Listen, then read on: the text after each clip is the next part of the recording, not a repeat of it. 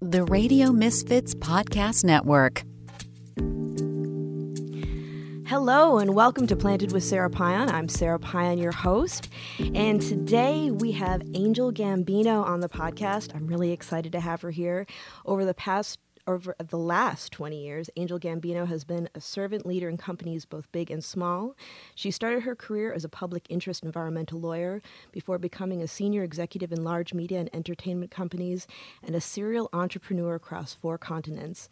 She's been an active angel investor for the last 2 decades and hosts a community of angel investors and founders of early stage companies at Angel Club. Angel, welcome. And I'm just so glad to have you here. I'm always delighted just to talk to you in general, so there you go. Yeah, it's just a good excuse to catch up. I love it. Thank you for having me. Oh, absolutely, absolutely. So I'm going to start with the question that I normally do, but what was your first experience with cannabis? Sure. I think my first experience with cannabis was really when I was very, very young. Because my dad, would smoke pot kind of openly in front of me, so he'd have a joint when he was watching, Sunday football. And so I feel like in some ways that probably formed, either unconsciously or later consciously some of my, views towards cannabis. And he struggles with anxiety, and unfortunately, he also has a pretty bad temper. he's Sicilian, but so I put that disclaimer out there. But he told me from a very, very young age, that when he smoked, he said it relaxed him. And he would say, it makes me a little bit silly. And I could observe that in him. I could observe that, he was just more relaxed. He was more chilled out. And he was, a bit sillier. And as a young kid, I really appreciated that and thought it was funny. And so my first experience was really just kind of, observing, my dad and just, seeing kind of how it influenced, the way that he managed his anxiety. So I think, that wasn't my first experience using cannabis for myself, but it was my, the beginning of that relationship. And I was an athlete, and I was a pretty serious athlete. I ended up playing in the English Premier League as a soccer player and working with the U.S. women's national team at London 2012. And so, sports and my physical body, and my kind of, mental agility were kind of core part of my identity and my focus, because when I was younger, I wanted to get a soccer scholarship. And at that stage, in the late 80s, there were very, very few sports scholarships for women. They were kind of really emerging and growing then, but there certainly were very few for women's soccer. Soccer hadn't quite grown in popularity like it is today, and so I didn't partake for a long time, even though, I was around cannabis all the time, and I loved the way that it smelled, and I liked, how it helped my dad. It wasn't for me, because I looked at it as, at that stage, I wasn't aware of different ways that I could consume cannabis. So it was really about the smoking aspect. So I viewed it very much along the lines of, I shouldn't smoke because I'm an athlete. And, and I was young and didn't really know what my options were. And so I kind of aligned it with cigarettes at that stage. And I thought, okay, that's not something I want to do, because I need this great lung capacity and all that kind of stuff. And so then it wasn't really, I think, until probably, I think it was my last year. Yeah, it was actually my last year of college. And after my last season, we had just lost the national title. We came number 2 in the country, and we were done. And so I was a free bird, so to speak. And so, so then I just, I would start smoking with some other, students, and I just really enjoyed it. And, all the benefits that I saw for my father, I experienced, for myself. I was just, more relaxed and in a great mood, and just, really enjoyed it, recreationally at that stage. And so that was kind of, the beginning of my journey, so to speak. It's interesting what you're saying around, the reasons why you didn't try it earlier, because when I've done interviews with other professionals that are also athletes, they've said very similar things. And now we're looking at, especially with CBD to THC ratios, like how restorative it can be after working out or, playing sports, or even they're talking more about like football players and brain injuries, and how CBD actually behaves as a neuroprotective to help fight against that too. And it's it's wonderful that we're learning more now. But of course, we didn't have all the things available back then than we do now. I mean, geez, like 11 years ago in California, the products that were available just seem, for the most part, downright archaic outside of, just the buds themselves, which I miss big, beautiful, fragrant buds. I hope they come back someday, Yeah. Yeah. But Yeah. it's an interesting I thing. agree. I mean, there were we didn't have, well, first of all, we didn't have access even to the, basic stuff, but beyond that, we didn't have all of the different kinds of products that are available now. And also we weren't as informed, as you say. So, we didn't understand the basic differences between, CBD and THC, and, and how to get that kind of combination right, and all the different kinds of benefits. Yeah, and I agree. I think there are athletes, that I've worked with, like, Megan Rapinoe and her partner, who's a professional basketball player. They've got these, big athletes who are now aligning themselves with, with CBD brands, and, and because they see the benefits, as athletes. So it is interesting that, that other, professionals and athletes kind of, saw it the same. But, at that time, those were, the only options that we really knew about, or that were, readily accessible. But I'm just so relieved and grateful that we've got so many different options now. And there's still a lot to do in terms of educating consumers and politicians and, and lots of other people. But, that's kind of the purpose of, one of the purposes, of your podcast. And one of the benefits and the value is that, that people can now get so much access to high quality information and education around cannabis, that they can make, more informed choices, whether that's about, personal consumption and lifestyle, or it's about, federal and, state policies. Right. And I feel like, good education creates sound policy, because the one thing that I've noticed when I've gone to other states, and even in California, when we were looking at legalization, and I was one of the chairs of the task force for San Francisco, I used to say, why are we reinventing the wheel? Why aren't we looking at the mistakes that other states have made so we don't do those, and then glean from it what they've learned? And we have policy that in many ways is based on state culture, which is really strong. I've learned as I've done a lot of traveling in the past few years, and stigma. Like even when I was at the Americans for Safe Access meeting the other night, and we were starting to dig into the MORE Act. And it's really interesting, some of the language that they even have in there, where I just pointed out that's some stigma-filled language. Like, for example, we're looking at, federal taxation on product, and they have in the MORE Act that if the product is stolen, that if it can't be proven beyond a doubt that it wasn't the fault of the owner or the staff of the owner, that they will be held responsible for the taxes on the lost product. Yeah. We don't do that in other industries. Right, exactly. And yeah, I just feel like there's still a lot of misunderstanding and also just bias. Just, like culturally, we have to like unwind all this BS we've been, pumping out, for decades.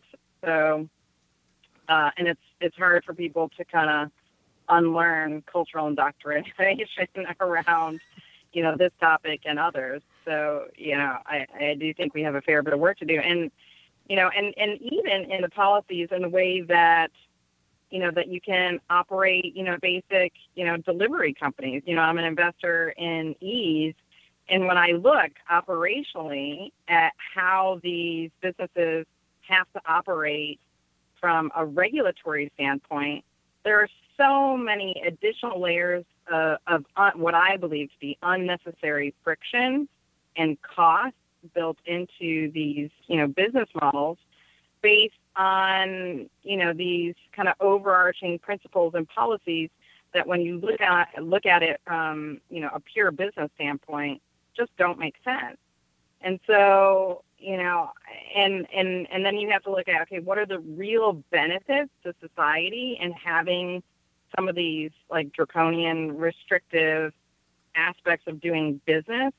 And you think, I just don't believe that the upside or the benefit to forcing lots of these different, cannabis companies to operate radically differently than even, alcohol companies, and which are arguably, more destructive. So, and that's another highly regulated industry. And so I'm not suggesting that it shouldn't be regulated, but I do think that, we need business to thrive, especially now as we're coming out of the pandemic. We need to support, small business owners. We need to support entrepreneurs who are trying to grow these companies. And so I think as much as we can, we should allow them to, to operate as freely as other companies, unless there are some specific aspects, to the product or the business, that need to have those kind of higher levels of, of regulation, and, and that's absolutely, acceptable. Right. And then when you're looking at it from a social justice perspective, I mean, I'm going to tell you something that you already know. But I mean, with the mass incarcerations of Black and brown people, and where these draconian laws that they're putting together is just making the legacy market even larger. And so we're not giving people a chance to actually pivot and have legitimate businesses. And these are entrepreneurs. Yeah. No, exactly. And, I think that, some of them are, have been successful because they're just like good hustlers, and every entrepreneur needs to be, a good hustler. At least, especially during, the early stages. And, and some of them will find this migration into, the, kind of legalized, regulatory framework more challenging for a lot of different reasons. They're not, for example, if you want to create a very successful big cannabis company, you're going through a lot of the, fundraising that, that you would in, not the same, but very similar to, tech ventures. And a lot of entrepreneurs that have been operating, under wrap, they don't have those skill sets, that experience, those networks that are going to be really important for building the big companies. So they're going to get shut out. So, so I think, from an equity standpoint and racial justice, I really think we need to look at ways that we can, support investment into these communities and these entrepreneurs, so that they've got a fighting shot at building these next, $1 billion plus companies. Because, they know their stuff inside and out. It's just a whole different way of going about, growing business. And so I'm excited that there are companies like Vertosa, which is, another one that I've invested in.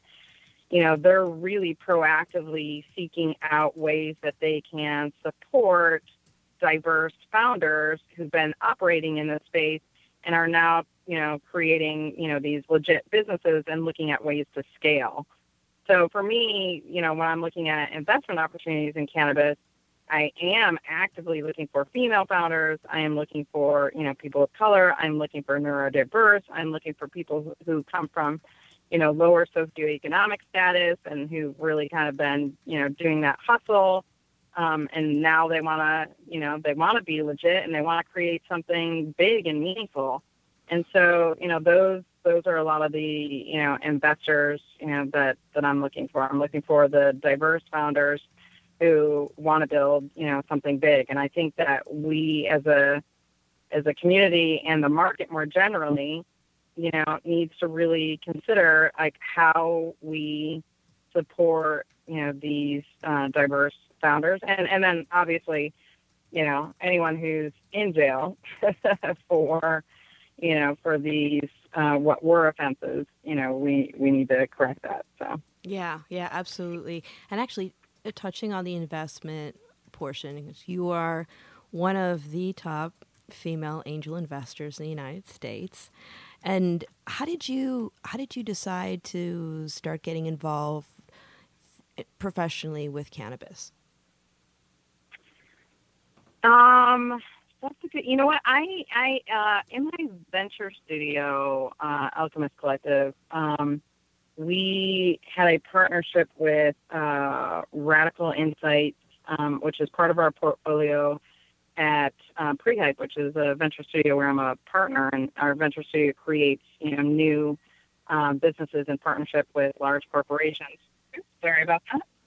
And so one of the things that we were working on with a large beverage company was scanning the market for cannabis companies that were building new businesses and inventing new products in the beverages space. So functional beverages, so when are just, they're everywhere now. You see them everywhere now, right? Like you can get water with collagen in it, water with protein in it. You can get, just about any kind of, beverage with something else that provides additional benefits. And so functional beverages have been growing like crazy. And so they were looking at CBD and THC investment and acquisition opportunities. So, so we really got to see what was going on across all of the markets. So, in Canada and the U.S., elsewhere, in terms of, what people were kind of really focusing in on. And so for I started to really get excited about cannabis-infused beverages. And I would actually, so before that, what I should say, that was not, that was the moment that I got super excited. Before that, I had come in at an early round in Ease, and I liked Ease because I liked the brand. I thought there some of the other people that were coming into that round I trusted as high quality investors. I came in with a firm that I do investments with called FJ Labs out of New York. They really, really know and excel in marketplaces, some other models as well, in other sectors, but they really, really take a leadership position in marketplaces. And, and they are very rigorous in their due diligence. And so I valued that kind of endorsement. And so I got excited about delivery first initially, but it was like partly the team and it was the brand and it was the market opportunity. And, California as a market alone was, worthy of an investment, even if they didn't expand into other states, it was still such a huge market. So I originally got excited about investing in Ease just because I saw this enormous opportunity. I was still pretty green, excuse the pun, in terms of, investing in cannabis. But that one seemed like, it wasn't, they weren't, cultivating, they weren't, manufacturing, they weren't producing. So I thought it was on the lesser end of friction point, so to speak, in terms of, business models and regulation and whatnot. I've learned a lot since then, and I'm so glad I started there because I learned a lot as an investor about, cannabis businesses.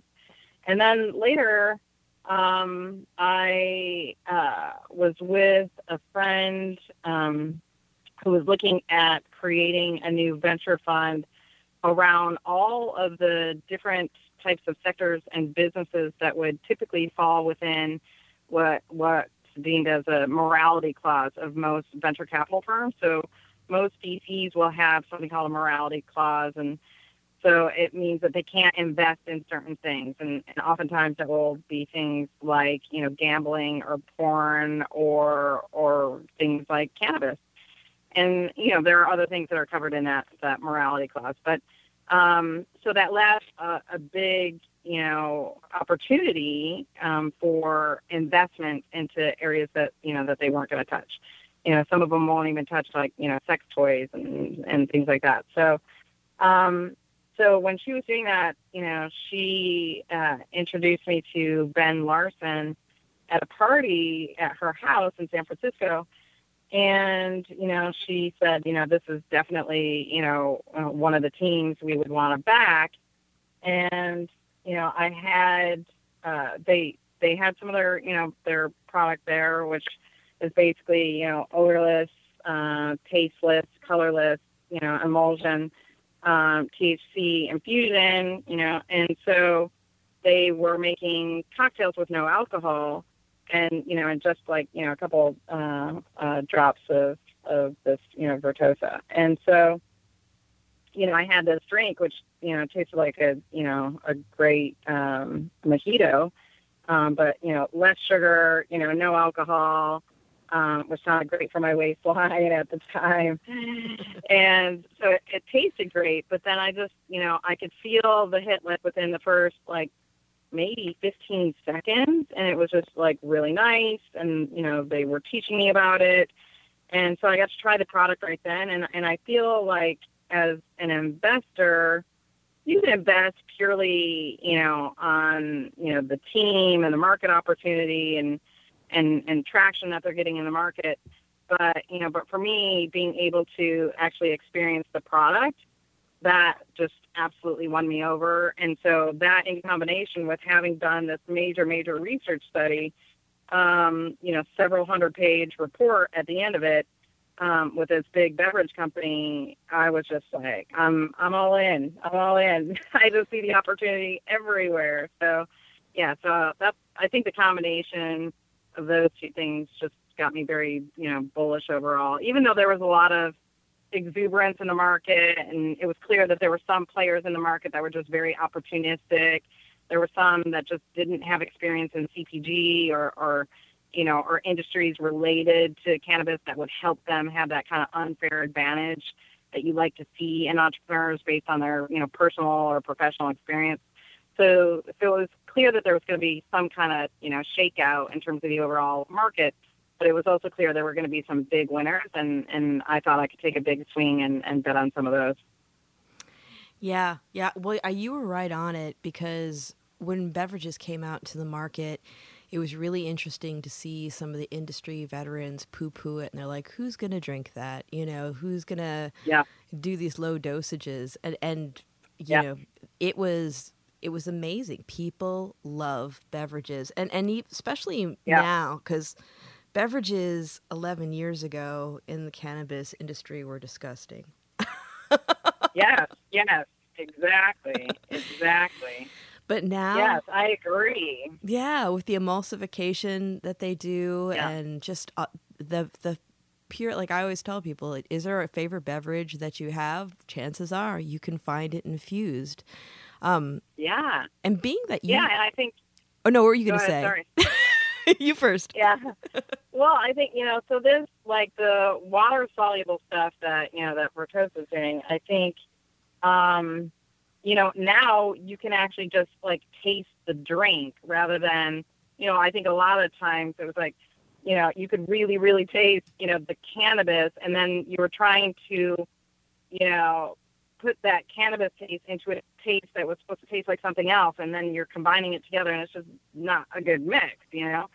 And so, with it being water soluble, it just means that it gives you so many more options. And because it's tasteless, you're tasting, the drink, and so I think, I think that there were a lot of, doubters, so to speak, and there probably, still are.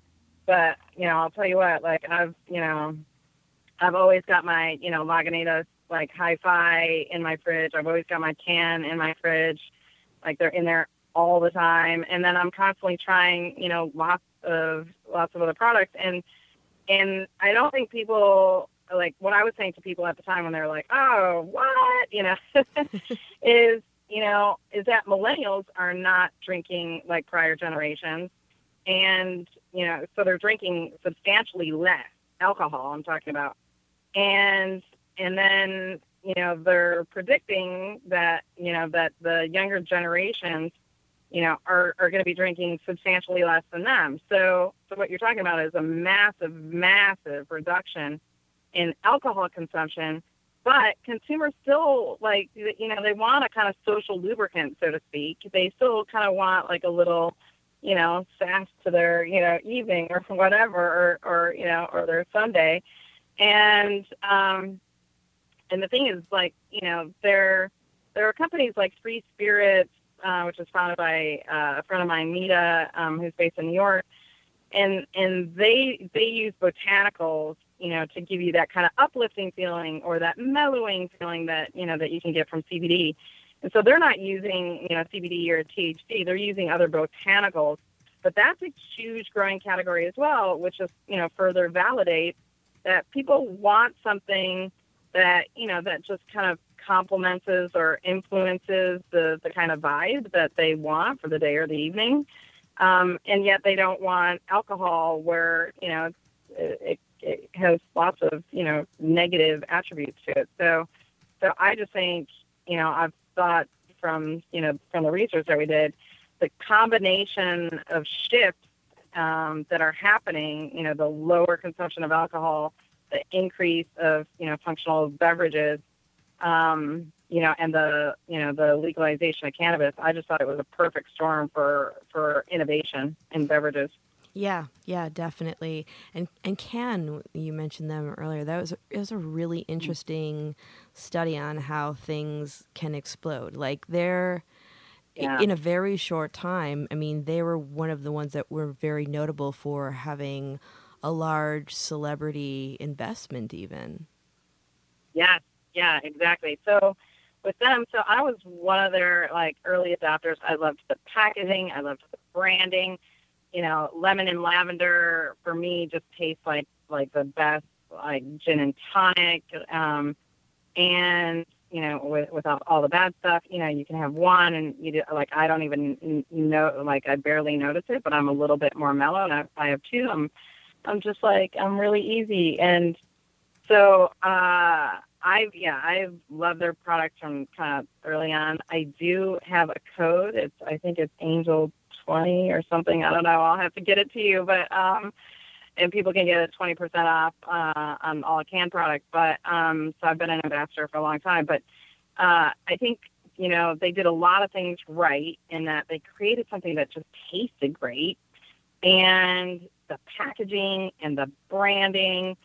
And, I know the chief revenue officer over there, and, she had this incredible background and met the founders, at Burning Man, and then they kind of courted her, and, and eventually she joined them. So they were looking at building a world-class team right from the get-go. And I think, securing investment from investors like, Gwyneth Paltrow and others, just really helped give them that bump in terms of, brand awareness and that helped consumers have that like willingness to try. They also did what I think a lot of effective cannabis companies do, and they would have like a lot of, try before you buy. So like, experiential stuff where you could like, try the product, because there's still a lot of people who are, hesitant or nervous because, maybe they had a bad edible experience. And so they're a little worried about, drinking a can of something, even when it's really, really, low dosages. But so, yeah, I think they've had a great run, and I'm excited to see where they take the business. Yeah. All you need is one bad experience to make you wary. Yeah. But that's also where education comes in, where we actually get people to think about which milligram amount, Yes. Yeah. Yeah. Yeah, and it fluctuates, right? Like, this better than I do. And, I am grateful to you because, when I have questions, like you're my go-to, and oh, thanks. And I think, yeah, absolutely. And I think that, so many different things like, affect it, right? Like where you're at, like as a woman, where you're at in your cycle, like, how much, like, what did you eat or drink that day? How hydrated are you? Like, there's so many different, factors. So I do think that, but you should know, like, or you should figure out what your kind of range is, and so, so I just, I'm, I can have, like, with Hi-Fi, Lagunitas, I can have like a couple of their, 10 THC, and, and I'm good. But there are some people, I'll give that, they'll share a 5, and I think their 5 is 5 to 5 CBD THC. Yep. And I'll give that to some people, and, like half of a bottle, and they're like, whoa, okay, I'm good. So everybody's different. But, I went to law school in Oregon, and let's just say I refined my consumption there. And I remember coming back I was at someone's house in Berkeley, and they're like, and they said, we were smoking, and I said, are you from Oregon? And I said, oh my God. I said, well, I consider, like, why would you guess Oregon? Like, of all places, why do you think I'm from Oregon? And I said, I consider it my spiritual home. I went to law school there, but now I'm not from Oregon. And he's like, well, you just smoke like you're from Oregon. And I took that was like a badge of pride. I was totally. Like, I don't know.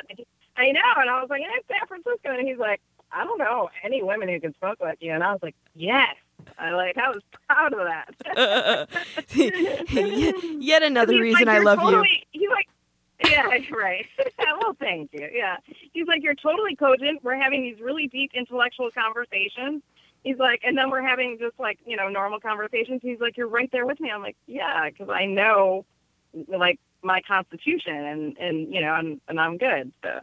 Yeah. It is interesting, with our personal body chemistry. When I teach my class on women and cannabis and I start talking about estrogen and cycles, I always see in the chat, like, some of the older ladies that are in class are like, this doesn't apply to me. And I'm like, listen, sister, don't give up. Just because you've gone through menopause does not mean that all the estrogen has left your body. You still peak and flow. Yeah, right. Well, I'm just learning about all that now, like, because I'm at an age where I have to learn about it. Oh, me too. Yeah. So who knows? Like, it might change, but maybe not. I don't know. Oh, yeah. It's partly mindset too, It is. It definitely is. And it's also, just being really aware of what you're using, because I remember when I first started working in the dispensary, that was when dabbing was first popular. And, and that was like, that blew my mind. But then I started getting into it because I wanted to understand, the different forms of concentrates, and that just jacked up my tolerance. So I once in a great while, I'll have a tasty dab, but I don't like I don't like going through the world smoking my joints like cigarettes, like where I can just go through a couple. Yeah, yeah, right. Yep, for sure. You know, my For lungs sure. can't hack it. But when I you're agree. when Yeah, you no, I'm same. I'm same. yeah, you know, and it's I definitely, you know, I love nerding out on the different ways of being able to use them and smell them and everything. But that's one thing that I always tell people. I'm like, you know, just be aware of variation and dosage, and you'll be in good shape. It's a wonderful way to actually be accountable for what's going on in your body, because I mean, well, yeah, before we got on this, we were both talking about how we're rushing from moment to moment, and it can be very ungrounding because you sometimes lose touch with, you know, the cause and effect of what you're putting in your body or what you're going through and why your body is, you know, acting funny. And Yep. Yeah, cannabis is for sure. a way for grounding and mindfulness. I was going to ask you too, because you have, you know, you've seen a lot of products, you've invested in a lot of companies. What are some of your favorite products right now that are just really intriguing to you? Huh. Good question. I think I don't know. I don't know if it's intriguing, but like some of my favorite products are just some of the best sellers. Mm-hmm. And I think, there are reasons that they're best sellers. So like, I love the Hi-Fi Lagunitas, and I love Can, and those obviously in beverages, but I also love, is it Terra it's Terra, right? That does the chocolate covered espresso beans and the chocolate covered blueberry. Is that Terra? Yeah, that's You know what I'm Terabytes, talking and about? that's under Yeah. Kiva's umbrella. Yeah. So I love those products. And I just think they're great because, you can throw them in your purse and you can, go out, wherever you are, and they taste great, and you can just, have one or more. I usually have five. And I know my friends are always like, how can you do that? But and so I like that. I like the container, because so many of the cannabis product, like that's one area of, I think, innovation. Like, I understand why a lot of the cannabis companies need to kind of child-proof, a lot of the packaging, which I think is important. But, when you're shown you can't get into the packaging, it's a problem. Yeah. So, there needs to be some happy medium. So I think packaging needs to improve, or there's areas for innovation in packaging. But I really love those. I love some of the Silk Road pre-rolls. I'm trying to think of those. Like, I would say during pandemic, those have been some of my, like, go-to products. But I'm looking forward to all sorts of different products, from like, infused honey to all sorts of different kinds of, infused products. Oh, I really love, and you introduced me to Mellows. Oh, You know, I yeah. like, that's such a great product. I'm diabetic, 'cause I had just gestational diabetes, and unfortunately it kind of hit me. So I don't have too many of them, because so many of the edible products are sugar based. So I do think that there's a whole lot of us who are looking for edible products, and they exist, but I think that there's more room for growth for edible products that aren't sugary, and Mm-hmm. that's also true in beverages as well. So I don't want the sugar. I do want it to taste good, and I don't want it to have a lot of other crap in it. I want it to be as clean as possible. And so I do think that I'm starting to see more of it, but I do think that that's a whole area that's ripe for growth, because if you're somebody who's really into fitness, or your figure, or your overall health, or you've got special concerns, like, diabetes, or other conditions where you need to keep your carbs or your, sugars low, then we need to be a bit more creative about, some of the edibles. But, you can dab, you can use tinctures, but it would be nice to see more edibles that are healthier overall, rather than some of the ones that I really love, because they're so chocolatey and yummy. I think there's some opportunity for creative entrepreneurs in that category. Yeah, I agree. One that I really like are the level tablets. I like the sublinguals, especially. Yes. Yeah, and the CBG actually really helps me focus. Yes. Cause, you know what? That reminds me, I haven't had any recently, but at the beginning of the pandemic, I was using sublinguals a lot, and I agree, I was having a similar effect. So I need to dive back in there. I haven't done it for a while.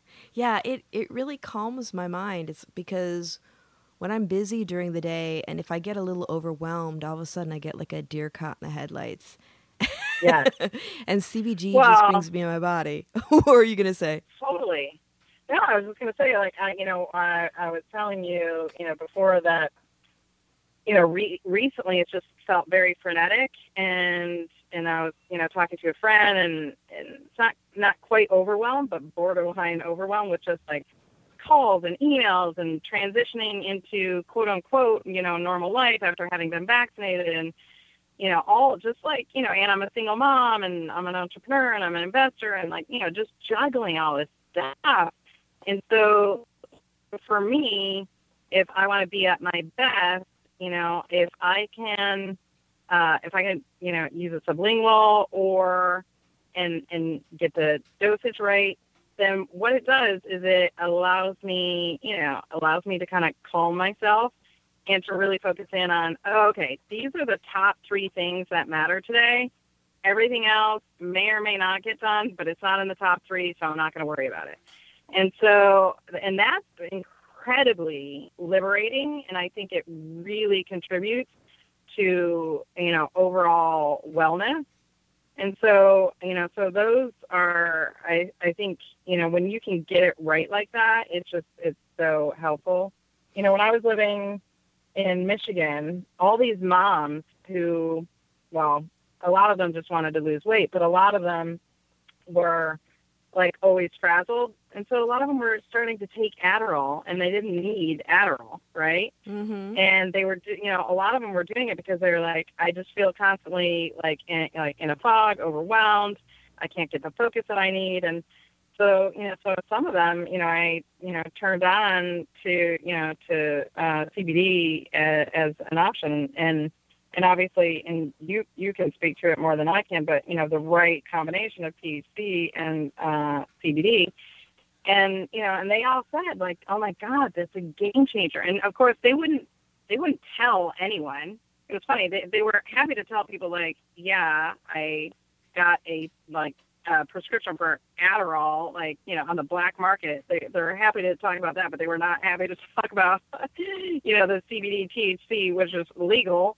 So it was just kind of funny, but it got them off of these like nastier, pharmaceuticals, and gave them a much, better effect. And in addition to the focus, they had a sense of calm, which you allegedly don't get with Adderall. I don't know. It's not something I take. I took Adderall for a very short period when I started working again after chemo, because I had chemo brain still. So my doctor was like, well, let's give you some Adderall. And yeah. I was like at work grinding my teeth. I was like, how does anyone want to do this? Yeah. Mm-hmm. It was super unpleasant. But when you're saying this and the impact it has on people and their productivity, it brings to mind too, like, I've been this year, I'm working with colleagues to really start looking at, we've talked about, education helps create good sound policy, but another thing that does is pressure from the public. And the perception of policymakers, of people who use cannabis, is still incredibly skewed. So I always tell people, like, well, I'm not in the dispensary anymore, but when people would come in and they'd be upset about the prices or the packaging, and they'd be like, it's you, it's the companies that create these products. It's like, no, these are, we would really like to not have to do any of this and charge you as much as we have to. It's taxation, it's, rules around packaging, and this is where the onus is on the public. And that's when I tell them, I'm like, your policymakers need to hear from you, because you hold their jobs in your hands. So Yeah. it's a call to action for the public to say, I'm a productive member of society. I'm professional. I pay my taxes. I use cannabis, and I vote. Yeah. Yes, exactly. Exactly. And I actually think, the taxation is actually helping with legalization, right? Where all these, counties and states, have been, struggling, or just need to find, new sources of income to, support aging populations and improvement in schools and all that. They need other sources of taxes, but at the same time, some of them are so ridiculously high that it's cost prohibitive from a lot of people who would really, benefit from cannabis products. Right. Yeah. Taxation is essential because we need that to be able to support our communities. But when you're looking at certain cities where if you tally up the tax, it can be more than 40%. Yeah. Mm-hmm. We got to sit down and have a talk about that. Totally. And that's kind of going back to some of those, I was focusing more on the kind of friction points of regulation in terms of, business, but the taxation element is critical as well. So I think it makes sense to have higher tax rates, for cannabis related, business and products, but you can't kill a market that you're trying to create. You're killing it before, there's even a market. So, so we need to do, so many different markets. When you're creating a new market, they get entirely subsidized, and they're not paying any, Amazon's not paying any taxes at all, right? Yeah. That, or at least not, in the way that, that some of these other are. And you can say it's because, they're producing, so many jobs and contributing to the economy and all that kind of stuff. Well, you have to look at these new markets as, what are the most tax efficient ways for investment to occur and for entrepreneurship to occur, because that's the way you create, new markets. So if we tax, them so heavily, then you minimize demand and from consumers, and then you're also making it cost prohibitive for, these businesses to survive. And it educates or at least, misinforms, consumers around the products as well, because you're right. Like, they don't necessarily understand, the kind of cost breakdown. It's not, they don't see it like when they go into a restaurant, they can see the tax separated out, So when they're, looking at the product, they're just looking at, the overall expense. So, yeah, there's definitely a lot of lobbying and pressure that we can apply to have, sensible taxation for sure. And when we're talking about these companies and, a lot of companies, in order to stay afloat, they don't, they'll go to, friends and family to raise money just because it is difficult to do the fundraising. But if someone were looking to embark on fundraising for their company, what are some key tips that you would give them? Yeah. So I would say, have a rock star team that has what I call unfair advantage. And rock star team isn't just like you and your co-founder, or you and, some contractors that are working for you, or employees that are working for you. Those are definitely part of the team. And, the more skilled and competent they are, the better. But it also includes your advisors, and it includes other investors. And so, primarily at early stage investing, what makes something backable or fundable, is the team and also the market opportunity. But the team, you're looking at, like, do they have particular insights or experience or personal and professional stories that makes you, confident that this team can create, what we call a competitive moat, that they can, they have unique access to networks or people or an understanding of the sector so that they will be able to grow this business better than anybody else. So really make sure that team you're pulling together, and again, that includes your advisors and other investors, what you're essentially trying to do is de-risk the investment for the investor. It's just like really nailing your pitch. So having a great pitch deck that tells your story in a really compelling and engaging way. It's really concise, clearly demonstrates your why in, starting this business and why you're going to win. But not selling either. It's like, people think, when you're pitching, you're selling. You're really not. You want to get to an outcome, but the outcome, in those initial pitches is really about building a relationship. Make them want more, make it believable. So, a lot of times if you're selling, you can oversell. So, so I think having a really strong pitch deck, nailing your pitch, in Angel Club, we do pitch practice every week so that people can with investors, so that you can really, really nail your pitch. And then also, starting to build relationships with investors well before you ever want to pitch for money, because, if you go to investors and you ask their advice or for their input and say, hey, I'm not raising right now, but I am at X stage of, of building, my business, I would love to hear your perspective on X. Most investors, want to be helpful. So, that you can do cold outreach. You want to have a really succinct but catchy and not clickbaity subject line.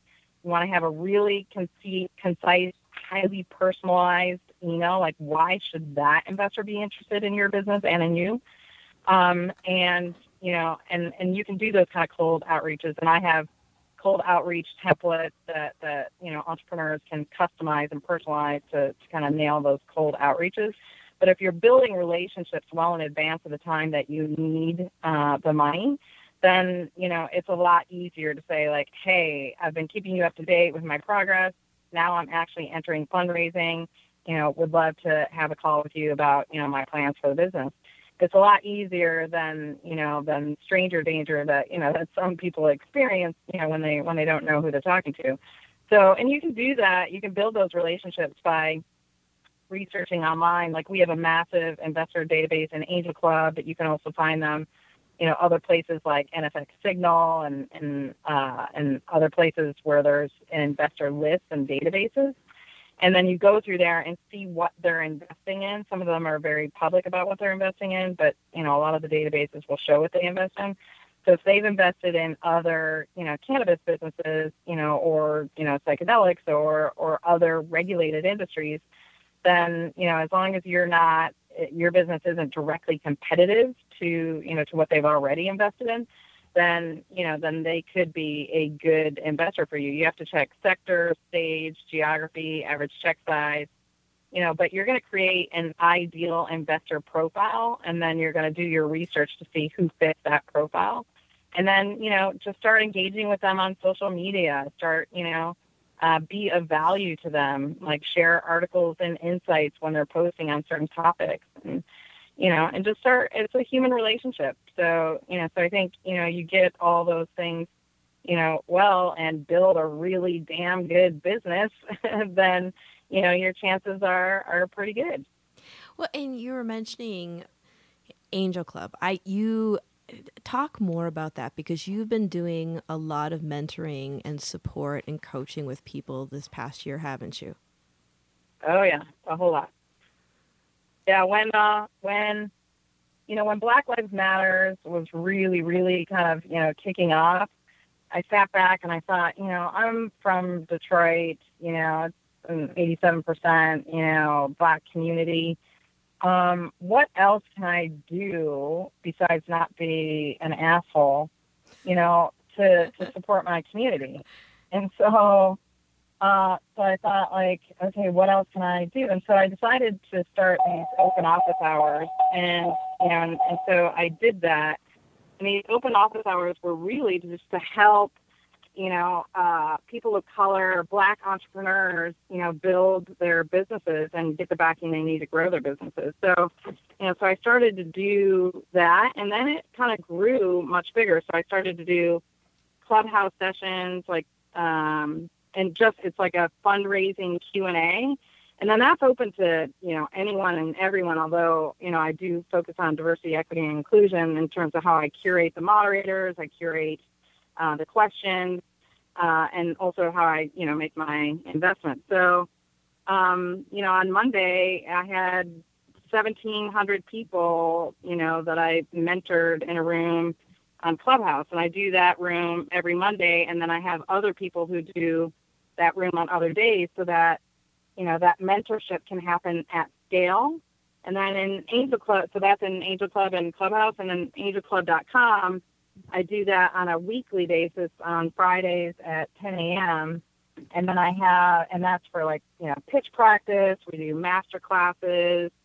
We're doing one on Startup Law 101. There's loads of different kinds of master classes, personal branding. And then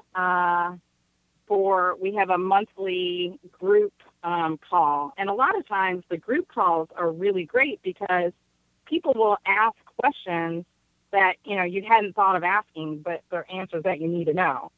So I've been doing a whole lot of that mentorship, and now I'm finding ways to do it, in a more scalable way, since I can't do, loads of one-to-ones. I do some one-to-ones, but I do that all through Angel Club, which is at angelclub.com. That's awesome. And you have a podcast too. Yes. And we call them riffs because it's kind of like, what we're doing. We're riffing, right? Yeah. And so it was so funny because, my family in Italy, they're like, riffs, like a guitar? And I'm like, yeah, kind of, but with voice. But they're like, we don't know this term. But and so, I've interviewed all, sorts of different people in, business areas that, that I am excited by and that I think others, will be inspired by. And so, it's from authors to serial founders, to investors, thought leaders of different kinds. And so I do those on video. Some are audio only, and then I do, transcripts for those who have any kind of impairments. That's awesome. I mean, it's amazing how efficiently you're able to spread your information and be able to touch people in so many different ways. And I'm really surprised that you're not totally going crazy, because that's a lot of work. That's a lot of work and dedication. It is a lot of work. Yeah. It's a lot of work, and thanks to CBD and THC, I'm not going, and meditation and the hikes, I'm not going crazy. But more likely it has to do with the fact that, I do have a really great team. And so, they're able to, I'm super, creative and highly ambitious in terms of what I like to put out in the world. I want to make my time here count. And so they, they're great about creating, systems and helping me, keep this kind of production machine going. So it's not, I'm out there in the front, but there's some great people, with me to make it all happen. That's awesome. And I have one last question for you, because we went through our time so quickly. I can't believe it. But yeah, and it's 11:11, so it's a good time. Yeah, very auspicious. Yeah. What do you see in the future with cannabis? Like you see trends, you see how industries grow, and with everything that you've seen in the past few years, what's your hypothesis? Yeah, so I think it's going to become a lot more professionalized, and what I mean by that is I think you're going to see a lot more of the bigger, more traditional players, whether those are individuals or big corporates, really start to kind of permeate the market. I also think that more of the fintech solutions and kind of CRM point of sale solutions will will both consolidate and become better and bigger, because the banking aspect is still a problem given, there's no federal legislation. I do think that, I don't know if that's going to change in the next few years, but it's definitely going to change. But until then, we need some better technology to make these businesses, more efficient, because they face all these, different issues like we talked about in terms of taxation, et cetera. I think that we're going to see a lot more people enter the workforce in cannabis industries. And so, so there's such high turnover in certain, sectors within cannabis. I think that, as people kind of get skilled up, and it's already happening, we'll just start to see a more kind of professional employment workforce, which will make a lot of these businesses operate more smoothly. So on the one hand, it sounds boring. I think we're going to see more efficiency and consolidation and professionalism.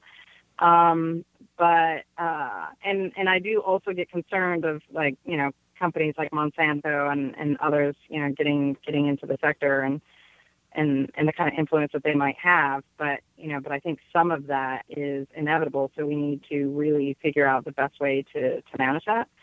But I think we're just going to continue to see lots and lots and lots of product innovation and products of all different kinds. I think culturally, we're going to see a lot more mainstreaming.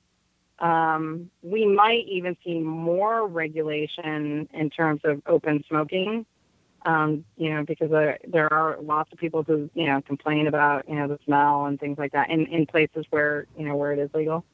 But I think we'll continue to see, legalization roll out, across the states and counties, and hopefully some improvements in terms of, overall policy, whether that, has to do with racial justice in terms of those who are incarcerated, and or, the way that we're enabling, licensing, for example.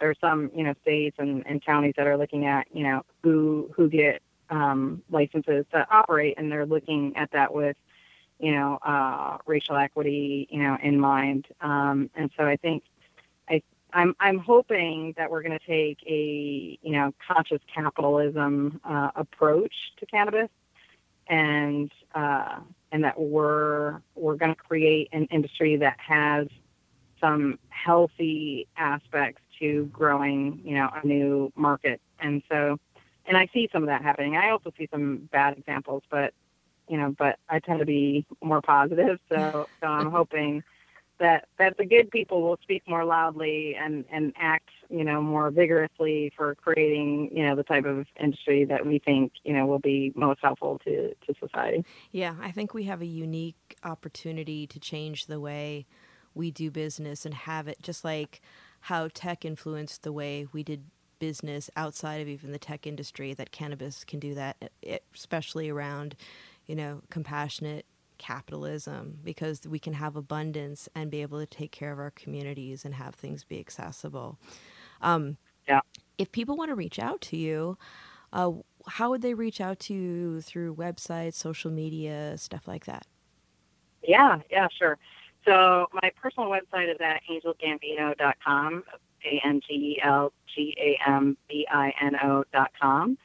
And an email address that I give out publicly is info@angelgambino.com. I do check it every day, and my team also helps me manage it.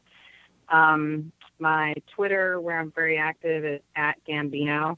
And I get every tweet about Childish Gambino you could ever imagine. They think it's his handle. And it's my son's favorite artist, so I don't mind,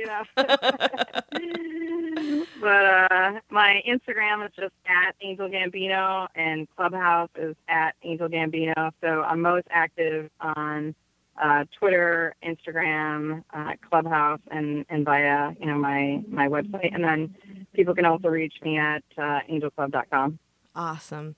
And for our listeners out there who want to follow Planted with Sara Payan, we are www.plantedwithsara.com. On Instagram and Twitter and Facebook, we are Planted with Sara. And you can listen to our podcast on Spotify, Pandora, Apple, Google, Amazon, Stitcher, wherever you listen to your favorite podcasts, you can find Planted.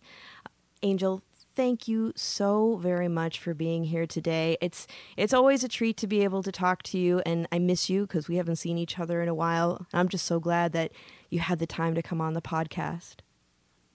Yeah, no, I feel grateful for the opportunity, and we will definitely, now that we're fully vaccinated, have a proper catch-up. Yes. But no, I'm really appreciative of the opportunity. It's always great to talk, and especially, one of my favorite topics. So. Awesome. Thank you so much. And for all of you out there, tune in. Remember, Planted is now twice a month. So as we continue on with our day, just, stay safe. It's a crazy world out there, so be good to each other and stay curious. Until next time.